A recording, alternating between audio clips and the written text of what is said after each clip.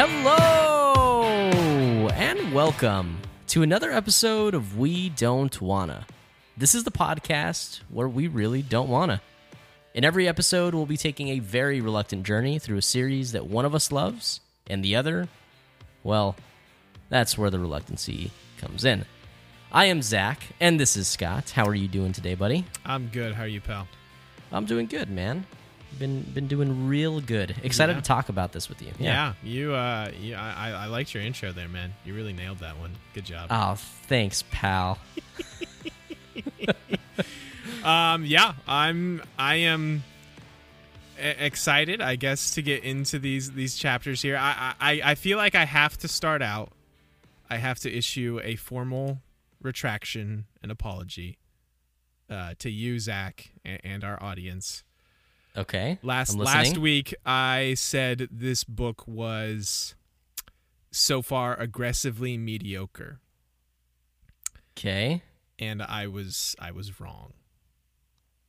I have a feeling this is going to be bad. This book is actually just bad.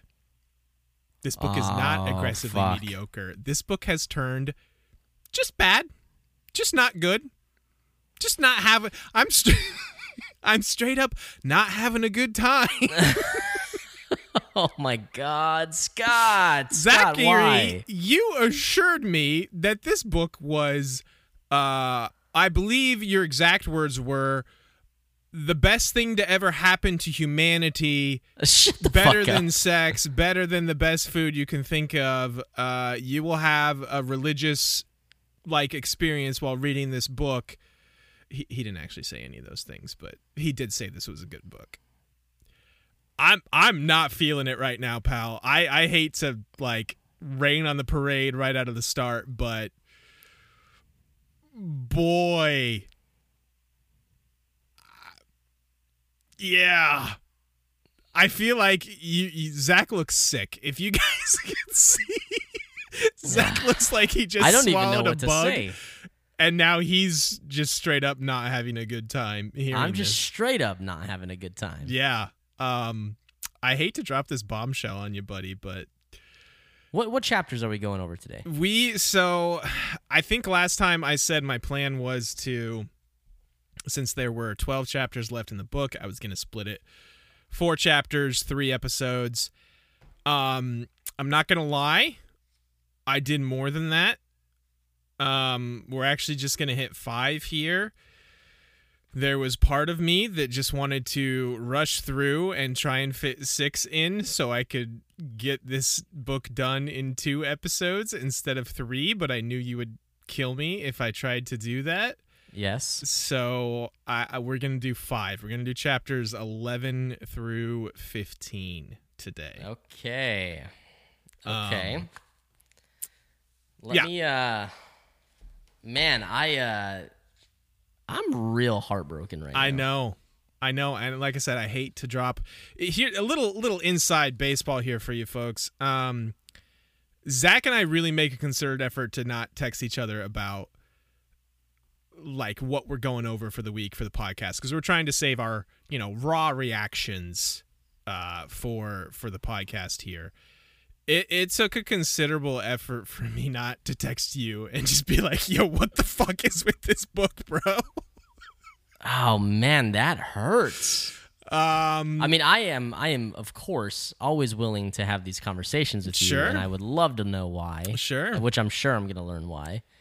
But, man, I just, I guess I thought I knew you better, Maybe, maybe this is on me. Maybe I'm not in the right headspace for what you haven't been having a good past couple weeks. I have not had a last couple days specifically, but I don't know. Again, maybe this is on me. We can get into it here, and I'll kind of hit you with some thoughts. And again, I reserve the right to retract, and if the book makes a miraculous recovery in the final 7 chapters or whatever, hey, I'll be happy, because listen, I mean, I want to enjoy these books.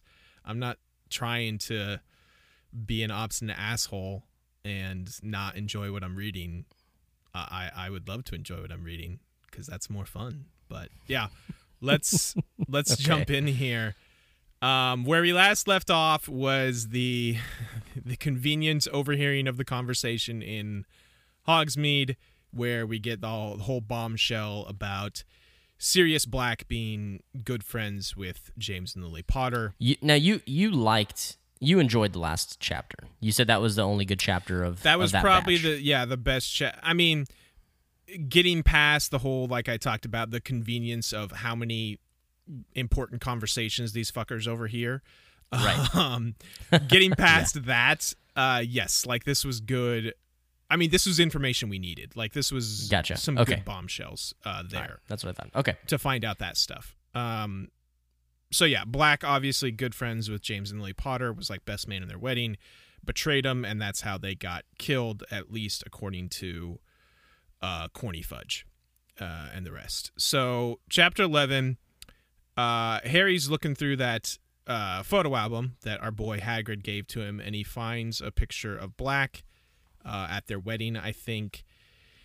And okay, first of all, let me just say, I believe it's this chapter. This chapter is like a roller coaster. Like, at least it was for me. Like, there was stuff I really enjoyed, and then it goes to like stuff I was like, what the fuck are we doing here? Anyway, we'll get into it.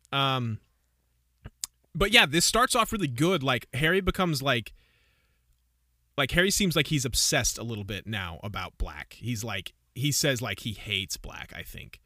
And like he just can't sleep because he's just like really just like furious and pissed off about Black.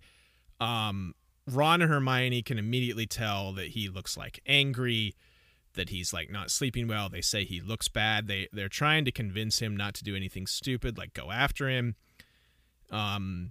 And this is where Harry tells them, because he hadn't told them this previously, that whenever he gets near a Nazgul, that he hears his mother dying. He explains to Ron and Hermione, he's like, this is what happens, and this Black did this. I can hear my mother dying, and Black betrayed her and my father. That's dark, man. That's heavy stuff. It's some dark shit, and I was really into this. I was like, I can get behind a like vindictive, angry Harry, like on a self-destructive path, because that's just, not that I want Harry to be self-destructive, but that's an interesting character arc, and I think it's very real. Just like Sasuke. Hopefully better than Sasuke. Jeez. I'm kidding. I hate Sasuke. But Harry, here is like, he says Azkaban isn't bad enough for Black. Because specifically of what Corny said about apparently Azkaban and the Nazgul. I'm gonna accidentally say Dementors a couple times. I really made an effort to call them Nazgul only because I'm a dick. But yeah, Harry's like, Azkaban is not affecting Black. It's not, it's not bad enough for him. And Ron's like, well, you don't want to like actually kill him. And Harry like doesn't really answer, because it seems like he's not even sure. And it kind of seems like, he just straight up does want to murk Black. Yeah. We get a good Ron line here. What's that? Just like a good friend line, really. Uh-huh. Like Harry says, Malfoy knows, he said abruptly. Remember what he said to me in Potions. If it was me, I'd hunt him down myself. I'd want revenge. And Ron just hits him with you're going to take Malfoy's advice instead of ours? Yeah. It's pretty good. Yeah, definitely. Ron also mentions here that all that was left of Pettigrew for his family to find was a finger. Mm-hmm. And I feel like they're mentioning him being exploded into like 1,000 pieces a lot. And I'm already wondering if there's more to this story, if maybe Pettigrew got away or something. I don't know. They're just they seem to call attention to it a couple times specifically, and I'm just like, sure, that's a little odd, but we shall see. Yeah, I always took that as like they just are trying to show how bad. Yeah, and it could Black is. Could be. Right. They're basically pleading with him, Ron and Hermione, not to do anything because it's just what Black wants, but Harry seems pretty blinded by rage. They decide to go and see Hagrid. There's I just have a good line here. As they're leaving the tower, you always get the little Sir Cadogan interlude, and the quote just here from him is, "Stand and fight, you yellow-bellied mongrels." I like Sir Cadogan a lot. Oh man, which reminds me, he reminds me so much of like the knights that we see in like Monty Python and the Holy Grail. Right. Yes. I was gonna mention, when you asked me how I'm doing at the beginning of the episode, Uh-huh. I was gonna tell you I rewatched Holy Grail today. Oh, it's so good. fucking good, it's dude. so funny. Yeah. It's so great. I can definitely see Sir Cadogan as like is it Lancelot? Like Lancelot. Yeah. Yep. A Lancelot type character for sure. That's so funny.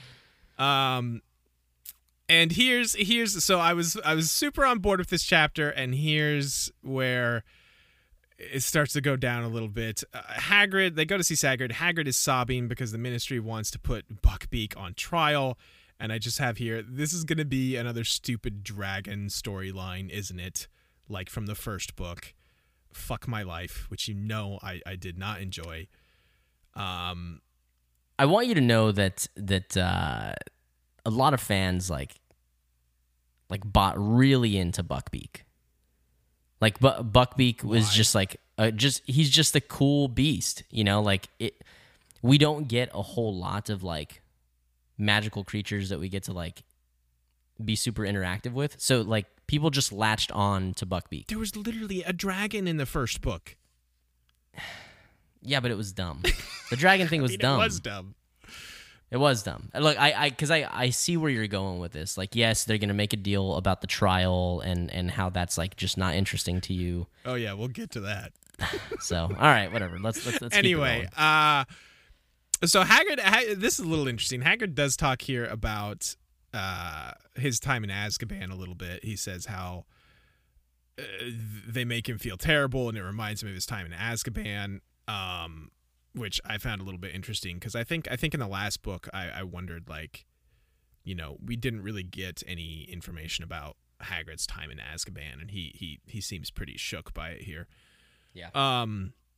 Oh, I guess I get to it right here. So my note just says, so now these three dopes are hippogriff lawyers because apparently they have to like research like case files and find like precedent to get this hippogriff off on some technicality. They're hippogriff lawyers, which is simultaneously funny and also just like, what the fuck are we doing here, book? What are you doing to me? Hey man, just take it for what it is. Like, it's not the best. The hippogriff thing later you'll see, and if you may already be seeing it, I don't know how far you've read. Does drive some of the story into places that we need to get it. But you're right. It's not the best. Like, that they keep revisiting the fact that they are like essentially lawyers for a hippogriff. Yes, they're so I get it. They're hippogriff lawyers, but it's I will say it's slightly better than the whole dragon storyline from the first book, but it extremely reminds me of that. It's not a lot better. So Harry gets the Thunderbolt for Christmas with no card of who it's from. Ron here guesses Lupin because he was gone and not in the hospital wing when he was supposed to be ill. Real smoking gun you got there, Ron. Like, the guy can't be sick in his room just because he wasn't in the hospital wing. Like, he's obviously somewhere else doing some other shit. Fucking goddamn Ron. Here we get a great mental image of Crookshanks, my boy, who it just says was looking very grumpy with a string of tinsel tied around his neck, which I just have a real good mental image of that, and I just want to make every mention of Crookshanks. She brings him in while they're opening their presents, and Crookshanks attacks Scabbers again, like he is known to do. And in the confusion, the sneakoscope thing comes out again, but of course they ignore it like they always have, these idiots. Harry here like has some internal dialogue where he thinks Scabbers is dying anyway, and he's not sure why Ron is like so freaked out by Crookshanks trying to kill his rat, because Ron's always talking about how much Scabbers sucks, and Harry like specifically kind of says himself is like, why does Ron care so much? He like hates scabbers. But he knows Ron will be sad about it, I guess. And here we go up again. Here's another great part of this chapter. This family/work Christmas dinner, where it's just like the 12 of them, mostly teachers and a couple students, is hilarious. McGonagall just throwing mad shade at Trelawney, like all over the place. They are just like passive aggressive feuding at this dinner table, and it's real good. This is the book where I think McGonagall gets like because she starts dishing it out a little bit because you learn of her relationship and thoughts on Trelawney. Yes, she's not just like the strict, like kind of. She's snarky, you know? Right. Always in, doing the right thing teacher. Yeah, she's like really snarky and like, I'm going to throw shade at you here. And I like it a lot. By the way, Trelawney, I think in the first episode, I mentioned how I thought she was crazy and kind of cool. She has tumbled down the power rankings considerably since then. She's basically done nothing good since her introduction, in my opinion. Dumble says Lupin is Illigan. Lupin isn't there, and we get another mention here. He asks Snape if he's made him more of the potion. Some more intrigue around that, which we talked about last episode. Oh yeah, I have a quote here. This is where McGonagall's like throwing shade at, because Trelawney asks like where Lupin is. And McGonagall's basically like, oh, shouldn't you know, Trelawney? Like, I thought you had the sight or whatever. And Trelawney comes back with, well, certainly I knew, Minerva, she said quietly, but one does not parade the fact that one is all-knowing. I frequently act as though I am not possessed of the inner eye, so as not to make others nervous. That explains a great deal, said Professor McGonagall tartly. This back and forth between the two of them just being catty is real hell yes good. It's so good. I love her. I love her to death. Yeah, she's real good. She also has another good one-liner here because Trelawney made a big deal about there being 13 of them, and it's unlucky, and whoever got up from the table first was sure to die or something like that. And Ron and Harry go to leave at the same time, and she's like, which one of you stood up first? And McGonagall says, I doubt it will make much difference unless a mad axeman is waiting outside the doors to slaughter the first into the entrance hall. McGonagall's just like throwing zingers at Trelawney the entire dinner, and it's real good. Yes. I'm glad that you enjoyed that. Yes, I love it. I enjoyed that a lot. So here's where we get the fraying of the relationship between Hermione and the other two. Hermione is freaked out about the Thunderbolt. She's like, this thing's suspicious. Who would you gotta stop calling it a Thunderbolt. You know I'm not going to, though. I hate you. You know I'm doing it on purpose. I know, but it comes off so like, yeah, no, this is what I meant to say. I said it and I meant it. Okay, I'll give you one. Nazgul or Thunderbolt? Nazgul. Nazguls are way cooler. Call it the Firebolt. So I can keep calling Dementors Nazgul is what you're saying? Yeah, fuck yeah. Okay, fine. Fine, compromise. We're all about compromise here on We Don't Wanna. Sure, yeah. Okay, so Hermione's freaked out about the Firebolt. She's like, this is way too suspicious. Who would just send you this? This thing's crazy expensive. She thinks it's like hexed or charmed or whatever to try and kill Harry.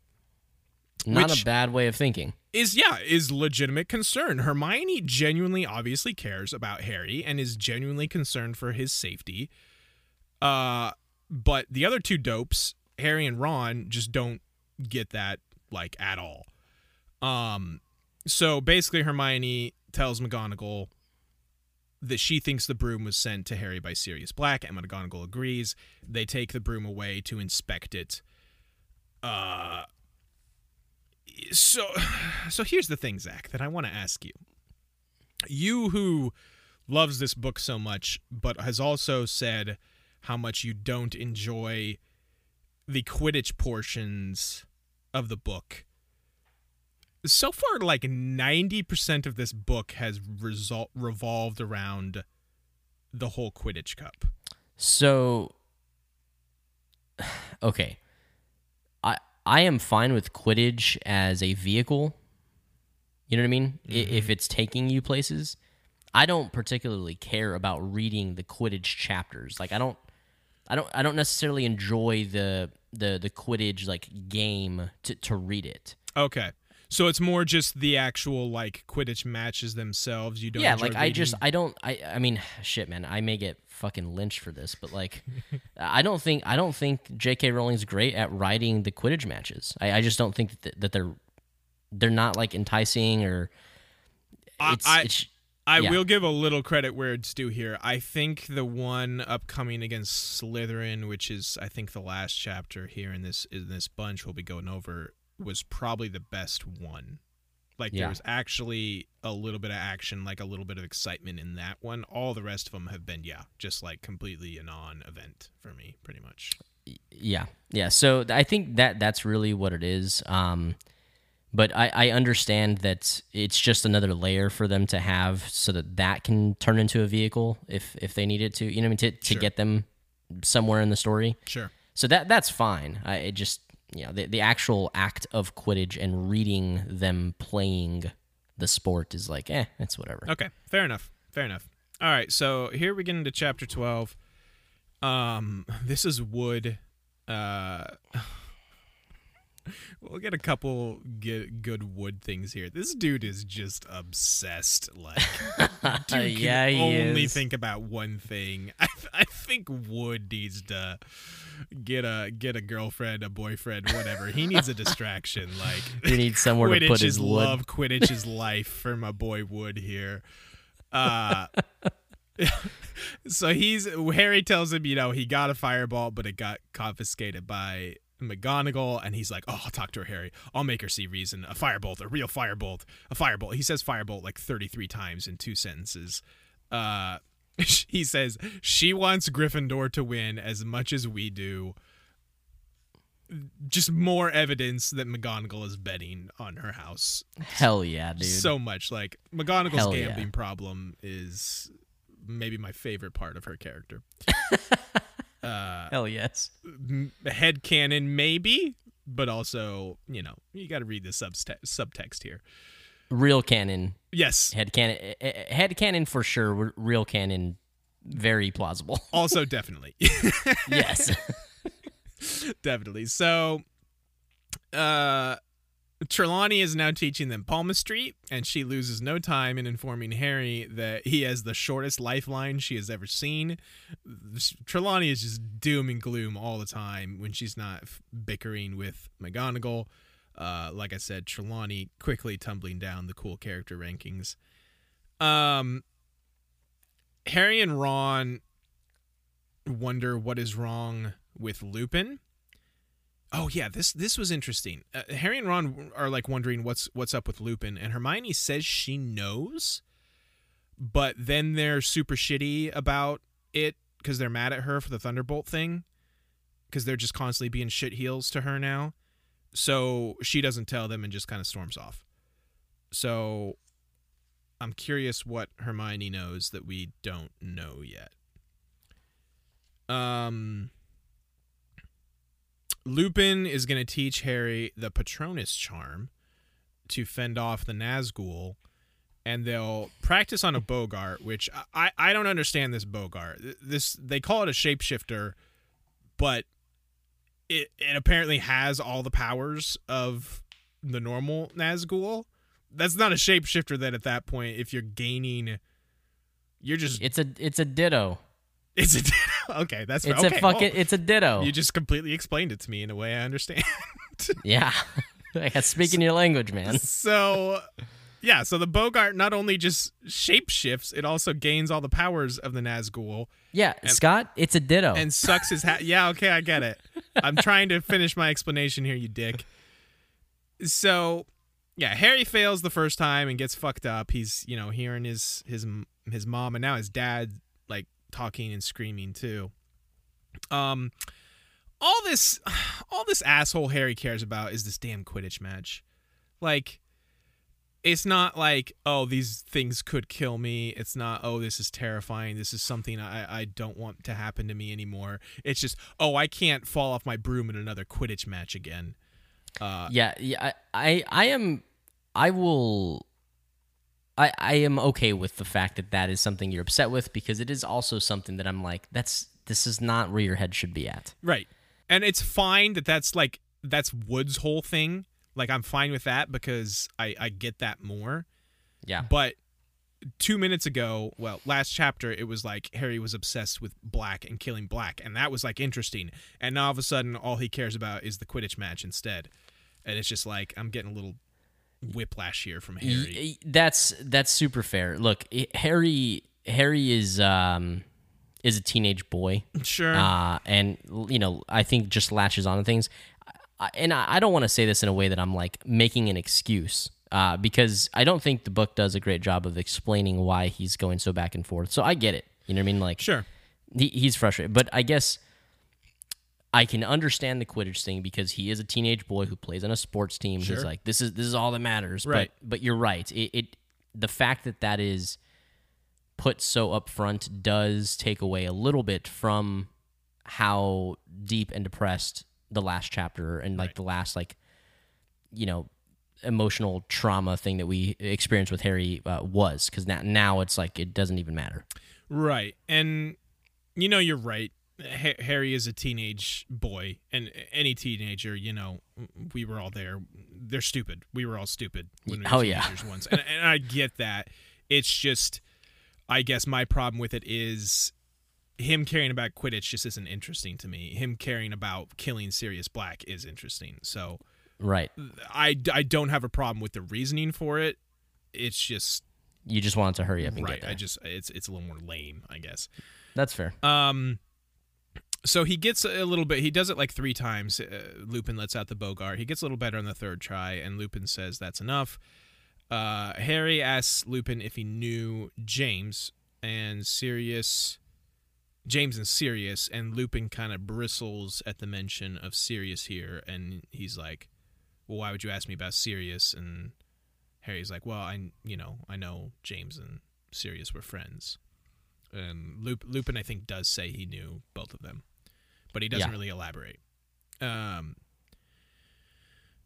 There is an interesting bit here. I don't know if I have a note on this later, but I do remember this specifically, where Harry is almost having, I may get into this later, but kind of this internal struggle of, he doesn't want the Nazgul to kill him, like suck all the happiness out of him, but hearing his parents' voices when they're like screwing him up, like attacking him or whatever, is like actually like he wants that.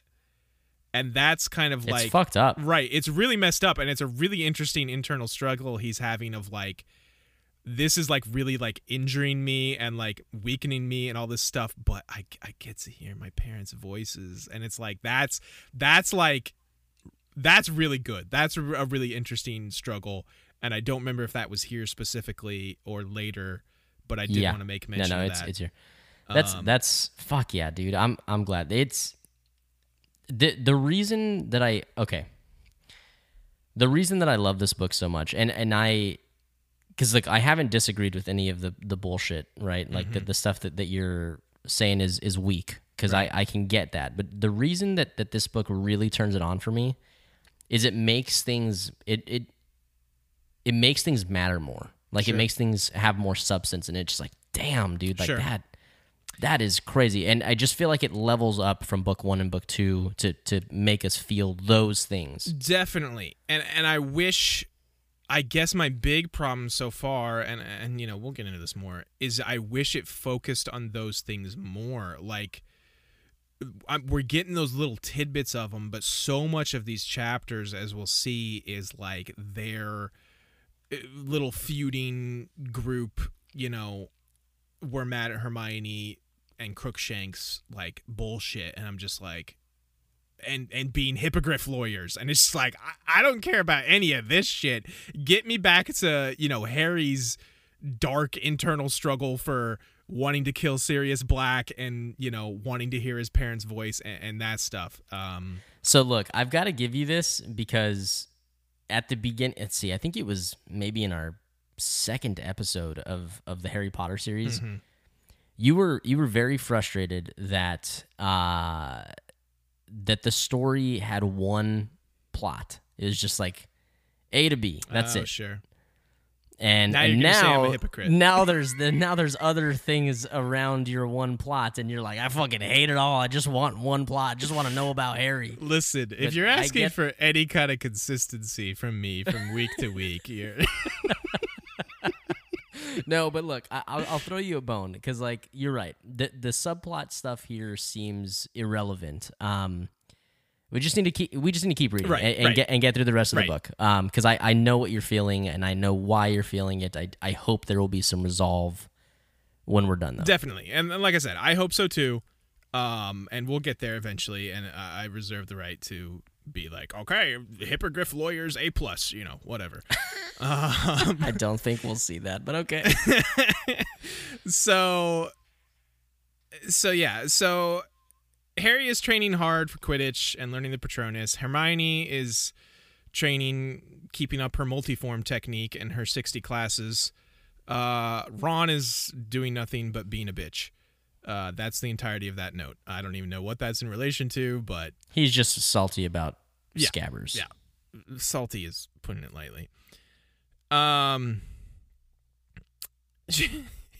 Another good quote from Wood here, talking to Harry.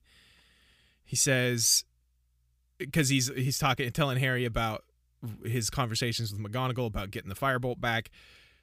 Says, told me I'd got my priorities wrong. Seemed to think I cared more about winning the cup than I do about you staying alive. Just because I told her I didn't care if it threw you off as long as you caught the snitch first. Honestly, the way she was yelling at me, you'd think I said something terrible. Wood, just again, with the one-track mind, does not care about Harry's safety or Harry's well-being, just as long as he gets the snitch first. I just can't help but cackle at him and his one-track mind. It's a pretty good Britishism, too, because he says that she got a bit shirty with me. Yes, I can't believe I didn't have a note about that, because I did love that. Shirty, real good. Oh, okay, yeah, here's where I bring it up. Harry is bad at his Patronus because he secretly wants to keep hearing his parents' voice. I knew I had to have made a note about that.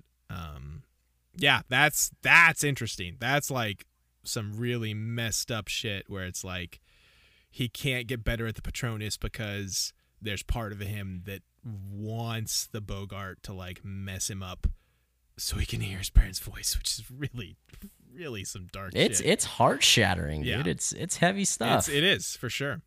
So Lupin's continuing to be a great all-around guy. Says he has complete confidence in Harry. And he's like, here, you've earned a drink, something you won't have tried before, butterbeer. And Harry, because he's an idiot, is just like, oh, butterbeer, yeah, I love that shit. And Lupin's like, how would you have had it? You can't go to Hogsmeade. And Harry tries to cover, but he's lame. He's like, oh yeah, Ron and Hermione brought me back some from Hogsmeade. That's not super relevant to the story. I just thought it was funny how lame Harry is. Yeah. It's not a good liar at all. You can tell Lupin just does not buy this at all. Yep. Harry asked Lupin what's under a Nazgul's hood. And Lupin here tells us all about the Dementor kiss. Is that what they call it? Yes. Where they just like, that's their ultimate technique, their ultimate weapon, their spirit bomb, if you will. They just straight their unspirit bomb. The what? Their unspirit bomb. Ooh, that's pretty good, Zach. Not bad. Yeah, it's the unspirit bomb because they just straight out suck out your soul. Harry's like, oh, so they kill you, And Lupin's like, no, much worse than that. You can exist without your soul as long as your brain and heart are still working, but you'll have no sense of self, no memory, no anything. There's no chance at all of recovery. You'll just exist as an empty shell, and your soul is gone forever. Again, I would just like to point out that these Nazgul, for being on the good guy side, seem like really messed up creatures. Yeah, man, they're hardcore, dude. They are hardcore. They're a dark species. Yeah. I think they're really interesting. I think they're a cool thing. Unspirit Bomb is pretty good, Zach. So Lupin also mentions here that the Ministry has given the Dementors permission to do it to Black when they find him, to do their Dementor kiss or whatever. And Harry is like, cool, good, he deserves it. And it's like, damn, Harry. Harry very conveniently gets his firebolt back right before the match because of course he does. McGonagall wasn't going to let him. This is even more proof, actually. This was her playing the odds. The odds makers had to have been like, oh, Harry doesn't have a broom. He's got like these clean sweeps or whatever. Like they've confiscated his firebolt. The match odds would have skewed way in the favor of, was it Ravenclaw they're playing here, I think? Mm-hmm. Way in the favor of Ravenclaw, so McGonagall could get real good odds, place all the bets she wants. Then she puts the fix in, gives him his firebolt back. The corruption here is great. I love it. Hey, I can get behind it, man. I support it. Hell yeah, of course I support it.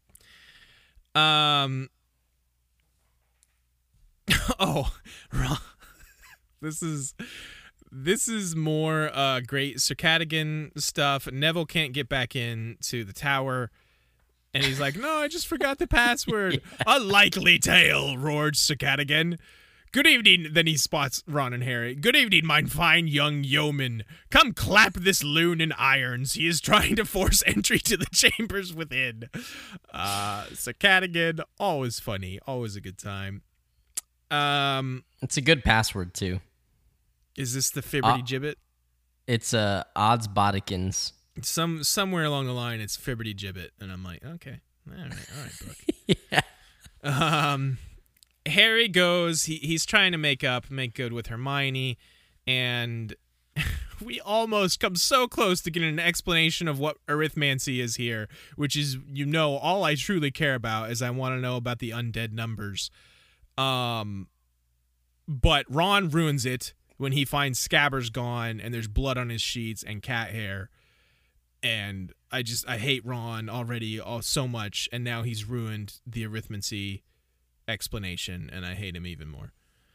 And this is the why Muggles need electricity, you said? No.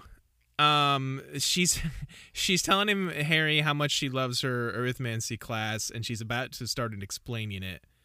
And then that's when Ron busts in and freaking out. Oh, and gotcha. There's also a section where she's like doing her Muggle studies essay. Yeah. And it's like why Muggles need electricity. Yeah. It's pretty good. I do. I still continue to find it hilarious that she's taking Muggle studies when she grew up as one for so long.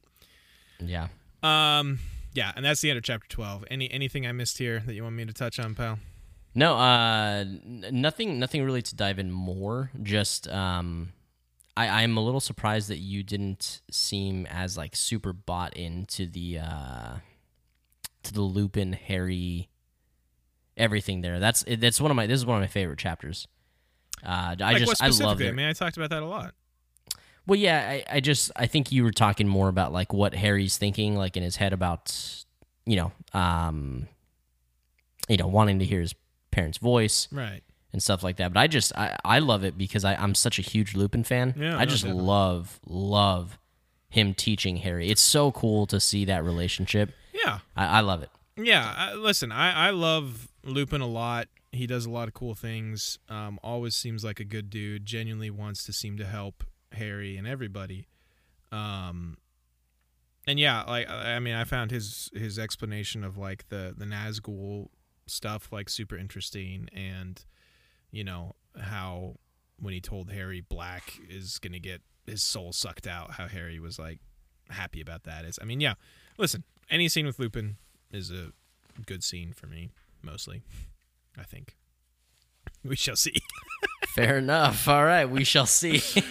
So yeah, chapter 13, Ron and Hermione are no longer friends because of the whole Scabbers incident, and I might hate this more than the flying car.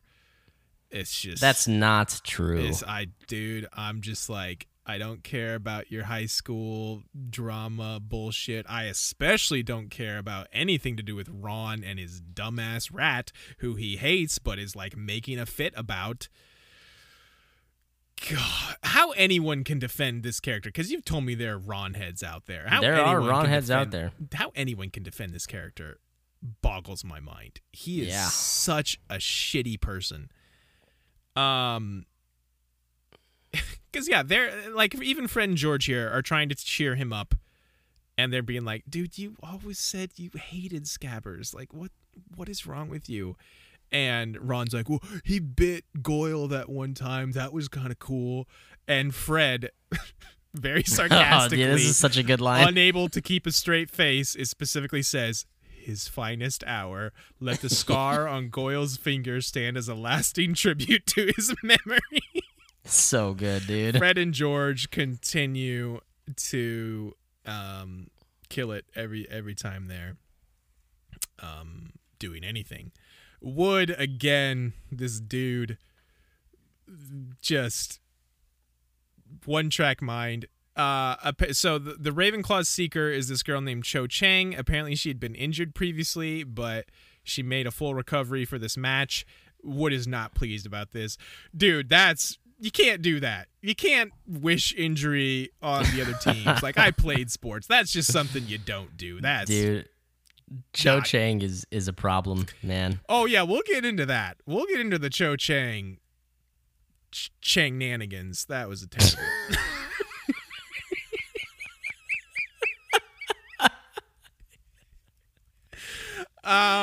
Fuck. My next note, Quidditch gambling is a thing confirmed. Percy and his girlfriend have a bet on the game, and also she might have sabotaged the firebolt. There's like, I think Percy was just making a joke, but she does like hold it or something.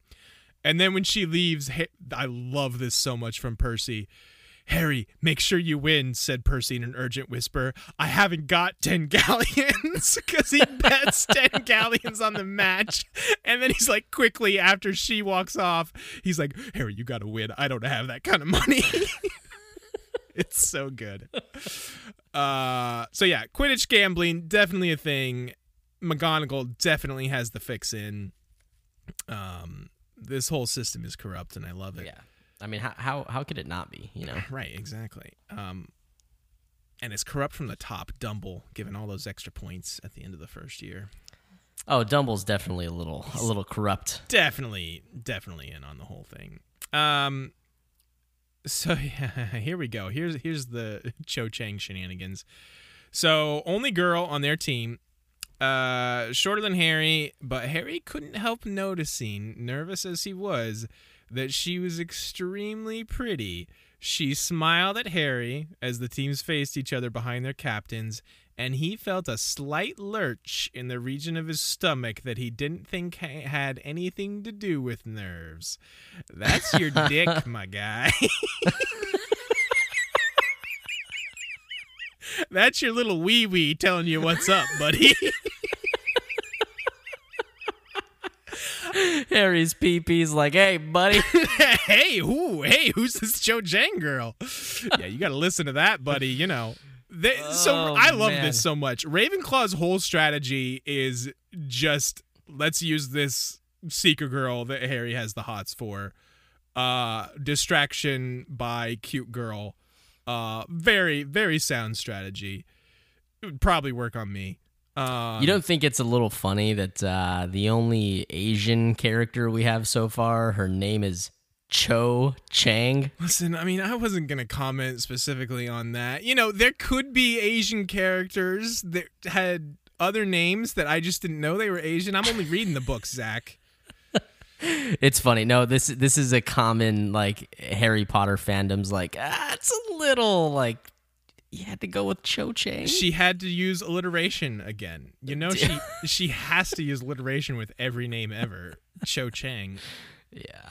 That's good. That's good. Cho's great. So yeah, Harry needs to listen to his dick. Here. McGonagall constantly screaming at the kid that does the commentary is also very funny. This idiot Jordan, his name is, I believe. Lee Jordan. Yeah. Can't shut up about now I'm confused. Is it Firebolt or Thunderbolt? It's Firebolt. Okay, Firebolts. Because I think I have it both ways in my notes. Firebolts. He cannot shut up about how great Harry's Firebolt is. And McGonagall, in all caps here, yells at him, Jordan, are you being paid to advertise Firebolts? Get on with the commentary.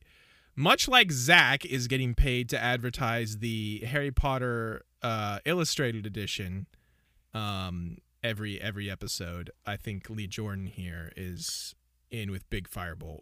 Yeah, which reminds me, use code Harry's Little Wee Wee for 15% off. Harry's Little Wee Wee. Oh my god. This podcast is going downhill real fast. It's garbage, dude. We're garbage, man. Or it's going uphill, some might argue. Yes. So Harry's Little Wee Wee shirt. Can we get a shirt that just says Harry's Little Wee Wee? Oh, let's make this happen, dude. Oh my god. Okay. So the Ravenclaw, yeah, I kind of already said this. Their whole strategy is to use a cute girl to distract Harry. And it almost works. Harry sees the Nazgul and shoots his load at him. And then the Patronus, by that I mean the Patronus, he shoots his white silvery load at them and then grabs the snitch to win. It turns out they weren't actual real Nazgul, but Malfoy and his cronies dressed up to try and throw him off. And McGonagall fucks their shit up. She like goes off on them, gives them detention. She was like, man, this could have lost me a lot of money if this scheme had worked. I'm not having that. Yeah. She's not having it. So the Gryffindors are all celebrating. Harry and Ron are still being dicks to Hermione, and she runs off crying because they suck. And I hate them so much. So this is that night. Ron, they wake up like to yelling. Ron claims Sirius Black slashed open his curtains with a knife and then ran off. They go back down. There's a big commotion in like the Gryffindor common room. Fred comes in. And he's like, "Oh, excellent. Are we still having a party?" Because he wants to get the party back going like it was earlier in the night. Percy, this is real good. Everyone back upstairs, said Percy, hurrying into the room and pinning his head boy badge to his pajamas. The dude can't go anywhere without this head boy badge. Dude. Even in his jammies. He's so annoying, man. Freaking Percy, man. It's real good. McGonagall comes in to yell at them, tell them to get to bed, but it turns out Cadogan had let a man through. They're like, no, ask our portrait keeper, whatever person. And Cadogan's like, no, yeah, I totally let a dude in. He had the whole week's passwords written on a note. He read them off to me. Thanks to, you guessed it, frickin' Neville. Fucking bitch ass Neville. Damn Neville. What a dumbass. Yeah. Neville sucks. Neville sucks. And here have we talked about this? We have several times. In fact, I think talk about it some more. I think at the end of the first book, I made a real big deal about why anyone would give any points to Neville is beyond me, unless the fix was in. Yeah, no kidding. So yeah, that's the end of that chapter. Start at chapter 14. I'm big upset here. They fire Sir Cadogan from being the portrait thing. This is not his fault. He did his job. They had the password. He let him in. Why are they firing him? It's that fucker Neville's fault. Which also, McGonagall also very furious at Neville. He like gets big in trouble. He's like got 53 detentions or something ridiculous. I can't remember what all it was. I mean, he deserves it, man. He does deserve it. But I'm still just mainly mad that they fired Sir Cadogan from being the guard there. Not his fault. Justice for Sir Cadogan. That's my platform. Free Cadogan. Free Cadogan. Hashtag free Cadogan, guys. Let's free start this Cadogan. thing. Sir Cadogan. Please, Sir Cadogan. Hashtag free Sir Cadogan. So I'm skipping around here a bit, I think, in my notes. Ron and Harry go to see Hagrid, and Hagrid tells them to quit being dicks to Hermione. I think Hermione just needs better friends, because these two suck. Harry hasn't been that insufferable this book.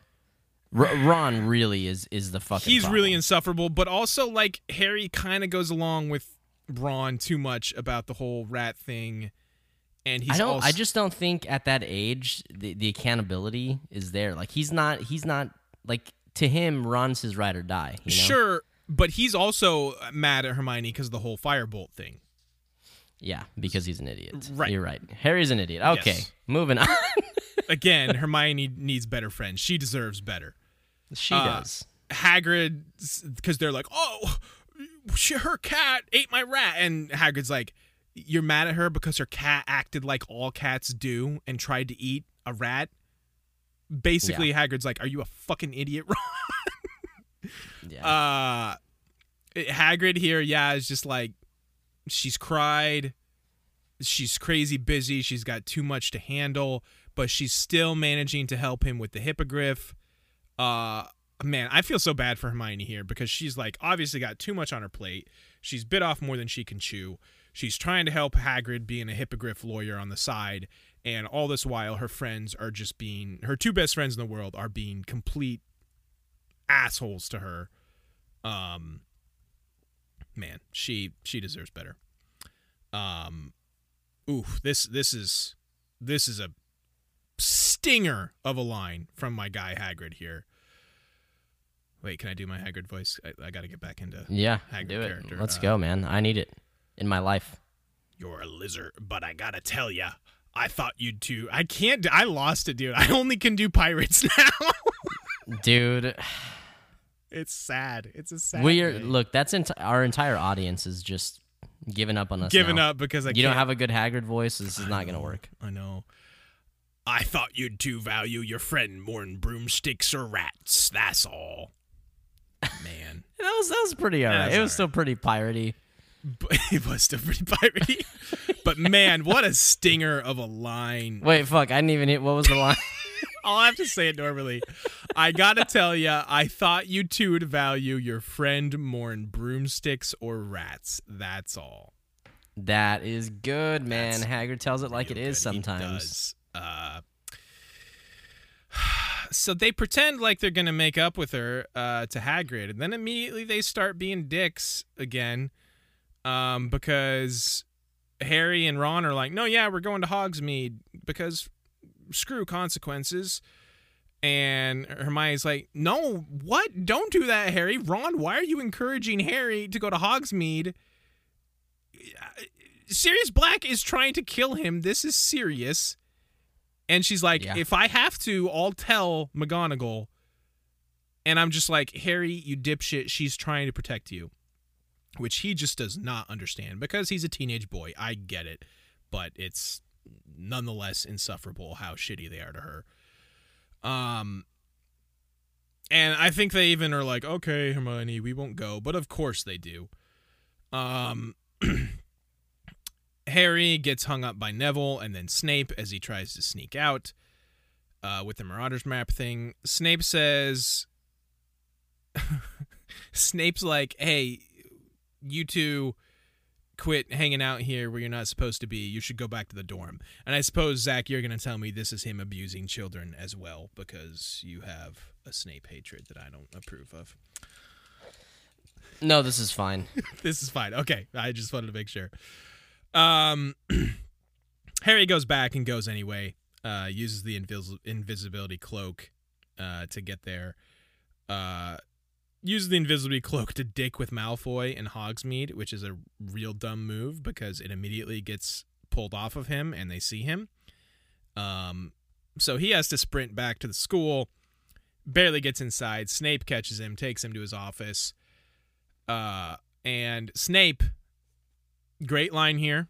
This is what Harry does not seem to understand at all. Snape tells him, so everyone from the Minister of Magic downward has been trying to keep famous Harry Potter safe from Sirius Black, but famous Harry Potter is law unto himself. Let the ordinary people worry about his safety. Famous Harry Potter goes where he wants to with no thought for the consequences. Yeah. Yeah, no, it's pretty good. Sirius, much like Hagrid, spit in hot fire, the real truth here. And Harry and Ron, more specifically Harry in this instance, are just too hard-headed and dumb to see it. Harry here tries to come back with like, oh, I know why you hate me. It's because my dad saved your life, blah, blah, blah. Thinks he's all cool because Dumbledore told him some shit. And Snape's like, oh, really? Did the headmaster tell you the circumstances in which your father saved my life? Or did he consider the details too unpleasant for Pressure Potter's delicate ears? Your saintly father and his friends played a highly amusing joke on me that would have resulted in my death if your father hadn't got cold feet at the last moment. There was nothing brave about what he did. He was saving his own skin as much as mine. Had their joke succeeded, he would have been expelled from Hogwarts. And I'm like, oh, freaking tell him, Snape. Preach, Snape. I love it because this little asshole Harry deserves it. He needs people to tell him what's what because I think I've said it before. I can't remember if it was last book or this book. I think it was this book, the beginning of this book. Harry's getting real big for his britches where he's all like, I've faced Voldy twice already and I fucked his shit up. Why should I be worried about Sirius Black? Yeah, no, that's fair. It gets to Harry's head a little bit, I guess. Yeah. So, yeah, Snape. So, yeah, this is interesting. We find out, a little bit more about the circumstances around, James saving Snape's life. And, I mean, I have to assume Snape's telling the truth here. I don't imagine this is like him just, feeding Harry a line about this. I don't know. It's truth. Yeah, I don't know if there's more to the story than just this, but I find that interesting that apparently James Potter and his friends were kind of bully dickbags. It sounds like. So this is where he gets the map. He makes Harry empty his pockets. He gets the Marauders map. And when Snape tries to read it, use his wand on it and stuff, it just insults him. It's so good. He's like, "Hey, you have greasy hair, you dirtbag," basically, or something like that.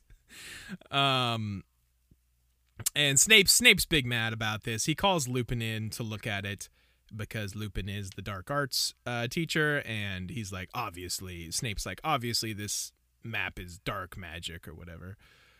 Lupin here, covering for Harry when I don't think he should, but even later it seems like he also is kind of mad that he had to. Lupin claims a joke shop item, and here we get Ron busting in and is like, no, yeah, it's a joke shop item. I gave it to him. So Lupin kind of finagles him out of Snape's office. This was interesting. Lupin says the makers of the map would have found it entertaining to lure Harry out of the castle, says he met them. So this Moony, Looney, Junie, and Toonie, or whatever the hell it is, Lupin has met these people, and Moony, Wormtail, Padfoot, and Prongs. If you say so. That they apparently either are still alive or have some sort of will in the map, and they're purposely trying to lure Harry out of the castle because they find that entertaining. This is just a little weird and interesting to me. I hope we get more on this because Lupin kind of just mentions it offhand. Yes, very good. Very good. Yeah. Lupin tells Harry, "Don't expect for me to cover up for you again.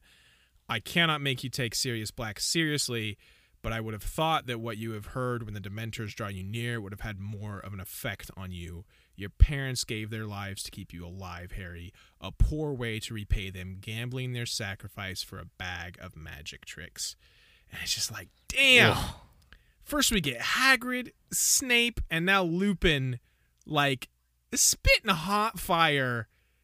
And honestly, I don't think any of it is getting through to Harry. At least not yet.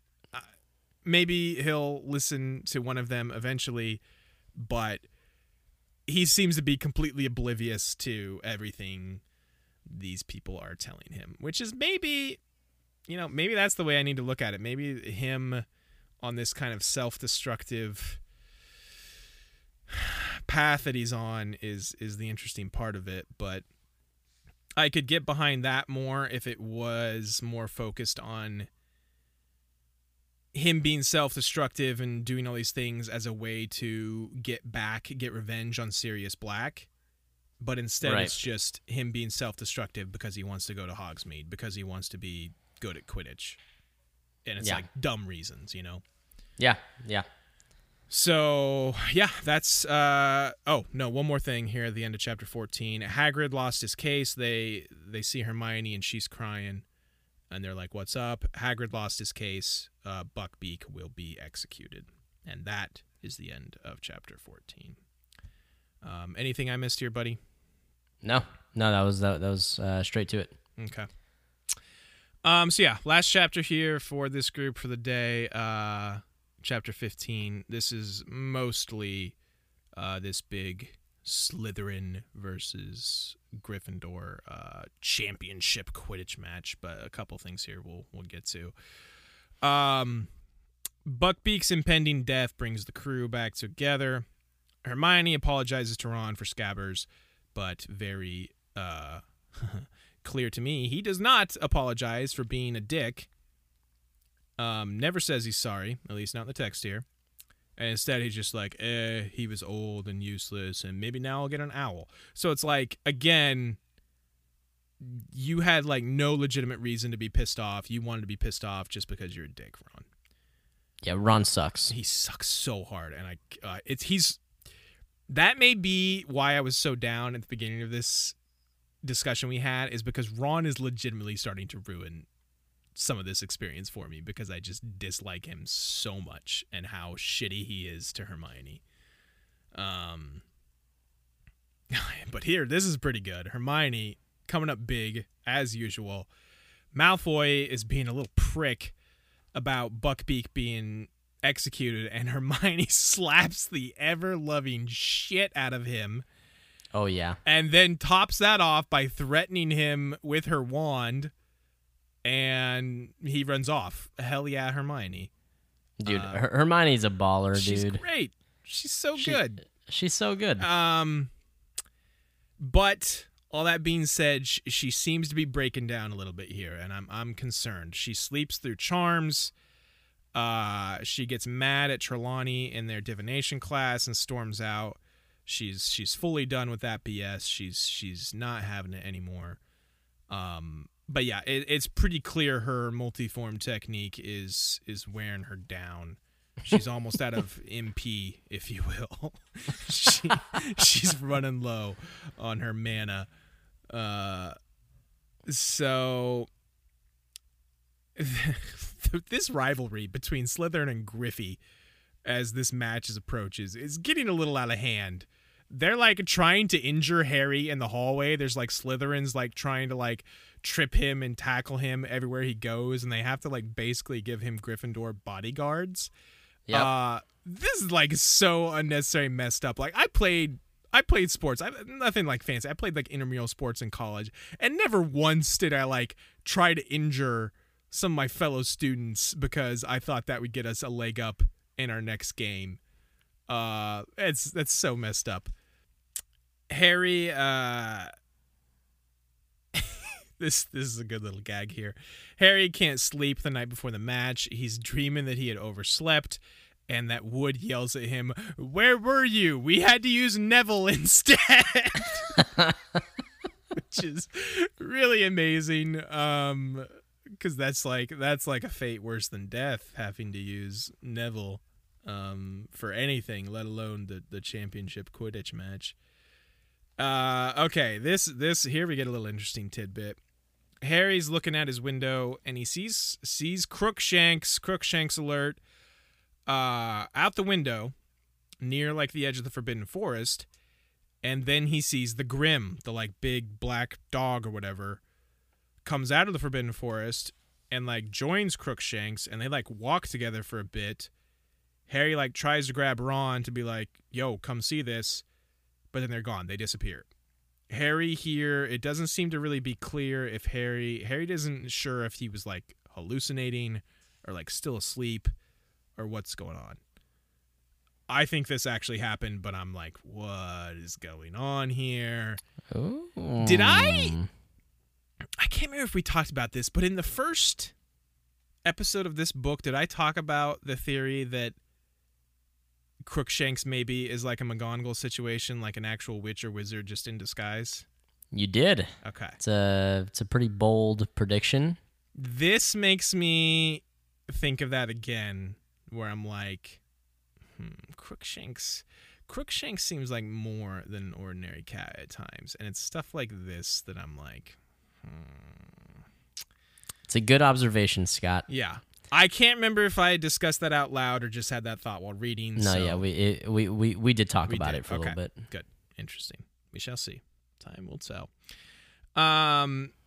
So we get into the Quidditch match. A very violent, penalty-filled Quidditch game here. And like I said, I think this was the most interesting one to read. At one point, Malfoy grabs Harry's firebolt, which apparently is illegal. Very illegal, apparently, because everyone's freaking out about it. Lee Jordan, the commentary, yells, "You cheating scum!" And he's he's screaming this into the microphone, all while like running away from, he thinks, McGonagall, because McGonagall keeps getting on to him, as she always does. But apparently this is so egregious, or she has so much money on this match, that McGonagall doesn't even care about his commentating anymore. She is also screaming at him. She was shaking her finger in Malfoy's direction and shouting furiously, which is pretty good. She's got to make that money, dude. She's got to make that money. Back. She's big into this game. Life savings, man. Yeah. Harry catches the snitch. The end of this is Harry catches the sniff. It's the sniff. The sniff. The sniff. The snitch, and Griff is what I meant to say, wins the cup. Hooray. There's a good quote here from the book. Professor, my God. What is my speaking? Professor McGonagall was sobbing harder even than Wood, wiping her eyes with an enormous Gryffindor flag. And I love this image of her just winning this fortune that she won. Yeah, it's did you watch Tom and Jerry when you were growing up? Sure. You know, like, or like the classic like cartoon where like their eyes, like instead of pupils, it's like cha-ching, and then like like the dollar sign. Yes, the dollar sign. Yes, that's what's happening. That right is now. Definitely what's happening. So good for them. They finally win the Quidditch Cup. Everybody's so happy. McGonagall because she made bank. Wood because he literally only cares about Quidditch and nothing else in life. Harry because he seems to waffle back and forth on what he cares about every other day. Big victory here for them, and that's the end of chapter 15. Like I said, there wasn't a whole lot aside from the match in that one. Yeah. So yeah, just to kind of wrap up here, I will say I may have been a little harsh starting this episode on the book as a whole. Discussing this now with you, going over things, there was a few more interesting things than I thought there were, and things I'm intrigued by, but I still say all the like Ron and Harry being shitty to Hermione for several chapters like was just extremely grating on me. Like, Yeah. It was ruining my experience with the book. And like, you know, I kept making joke about them being hippogriff lawyers. But even that stuff, it was just like, there wasn't a ton of that, but it was just like, so like, oh, this is It's just that like you know what's going on, you know, right, and you just don't care for it. I get it. Yeah, and it's just like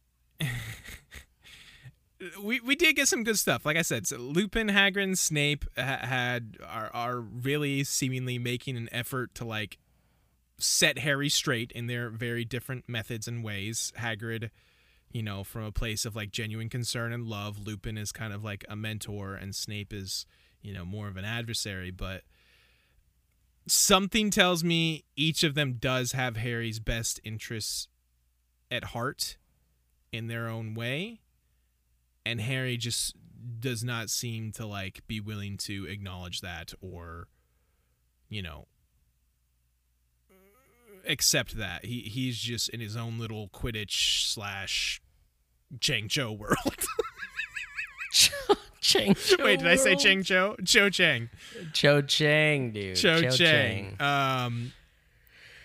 Yeah, I don't know. What do you think here, pal? I mean, I think you're not far off of the spot. You know, it's Look, I don't apologize for Harry. I mean, he's not the brightest.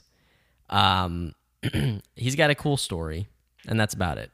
You know, but he's kind of dumb. Right. Like I said, I think I could have been way more into this if this is, like I said, Harry's like kind of self-destructive path, but him wanting revenge so badly on Sirius Black.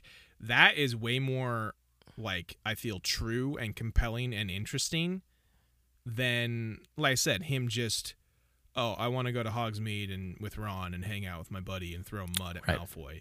Or That's fair. You know, that kind of thing. So here's, I'm gonna say this, and I don't. I'm trying to decide right now if I think that this is okay to say. Yeah, I think it's fine. This book and the Goblet of Fire, the next one, they kind of walk the line of like trying to remind us that these are teenagers. Sure. Like going through school as well. So we get a little bit of like the, you know, I mean, this whole bullshit with like Ron and Hermione and like them fighting with each other and whatever, right? Like, you know, Harry starts to notice, you know, his little wee and it's just like, it's waking up, you know? Yeah. Harry's little wee. Yes. So yeah, we're gonna get a little bit more of that, and if that's not your favorite, if you're not interested in that, then you know you'll have to power through some of those sections because it is how it is. Right. But I think there's a lot of great things that are happening all around that as the story continues moving.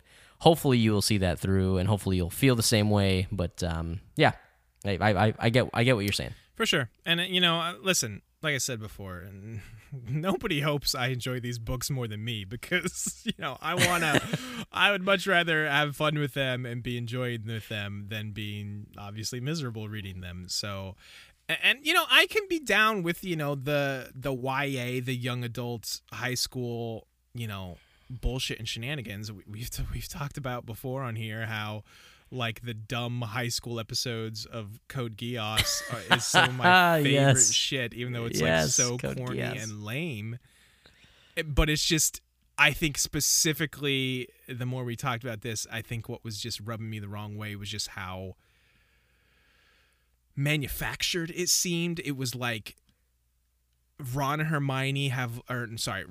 Harry have like no legitimate reason to be so shitty to Hermione, but they're just like doing it anyway. And I guess maybe that's, you know, that's just maybe teenagers. I guess, you know, that's true to real life, but it wasn't interesting or enjoyable or compelling to me. And I would have much rather spent more time, you know, diving into Harry's psyche about like him struggling with, wow, I can't do this Patronus good because I actually want to hear my parents' voices, or, you know, I want to murder or see Sirius Black murdered, get his soul sucked out by, you know, the Nazgul, like that stuff, where it's like those little tidbits where it's like, yes, this is interesting, give me more of this. So this next batch of chapters finishes the book for us, right? That's the plan. Oh no. That's what I said I would have liked to do, but I think there's still like 7 chapters left in this book, and okay, I'm assuming there's some of the heaviest, densest chapters. I mean, they are, yeah. That was how it was in the first 2 books, you know. So I'm assuming big things happen. I don't know if this one will be the 3 batch or the 4 batch. I guess I'll decide that once I start taking my notes and seeing how much there is. But yeah, still plan on 2 episodes. So I'm gonna make a prediction here. Okay. There's gonna be one specific driver at the back end of this book that I do not think that you're gonna buy into. Mario Andretti. Yes. Do you get it? Yes. I don't think that you're gonna love. Okay. But I think that you're gonna have a lot more of the ooh, oh dang, okay, like kind of those types of reactions. Sure. But you're still gonna be like, but they had to do that, right? So I am known to say ooh, oh dang, okay, from time to time. So yeah, let's hope. Speaking your language, man. That it is. That's my white boy language. Well, golly. Gee willikers, ain't that swell? Yeah, that'll wrap us up here. Thanks for sticking with us, guys, and listening to me bitch about how much I hate Ron mostly. But yeah, I hope you guys enjoyed the episode. If you haven't already, check us out on social media at We Don't Want a Pod. And check out our other series where Zach is journeying through One Piece if you're into that kind of thing. And hey, tell a friend. It helps us grow our audience, and we would greatly appreciate that if you are enjoying what we do here. And we'll see you again next time.